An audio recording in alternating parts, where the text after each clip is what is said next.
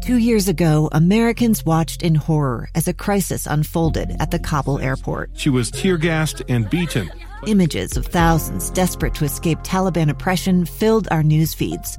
More than 80,000 Afghans made it to America. But the story didn't end there. It was very cold. There was no power, no heat. Who would help our newest neighbors?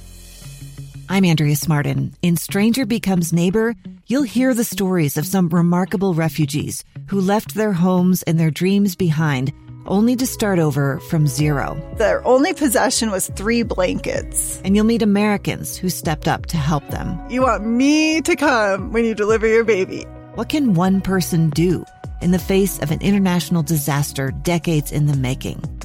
That's Stranger Becomes Neighbor. Find us at kslpodcast.com. Follow us on Apple Podcasts or anywhere else you listen.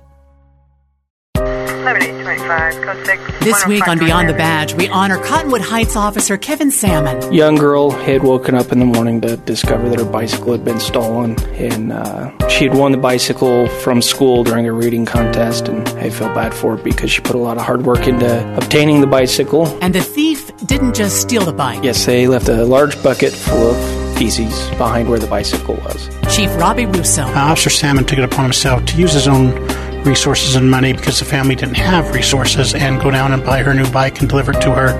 And he did this trying to fly under the radar, but we found out about it when the family called to thank me. Officer Salmon? Her reaction was worth the time and effort that went into it. So she was smiling ear to ear. Beyond the Badge is sponsored by the Utah Local Governments Trust, protecting those who protect you.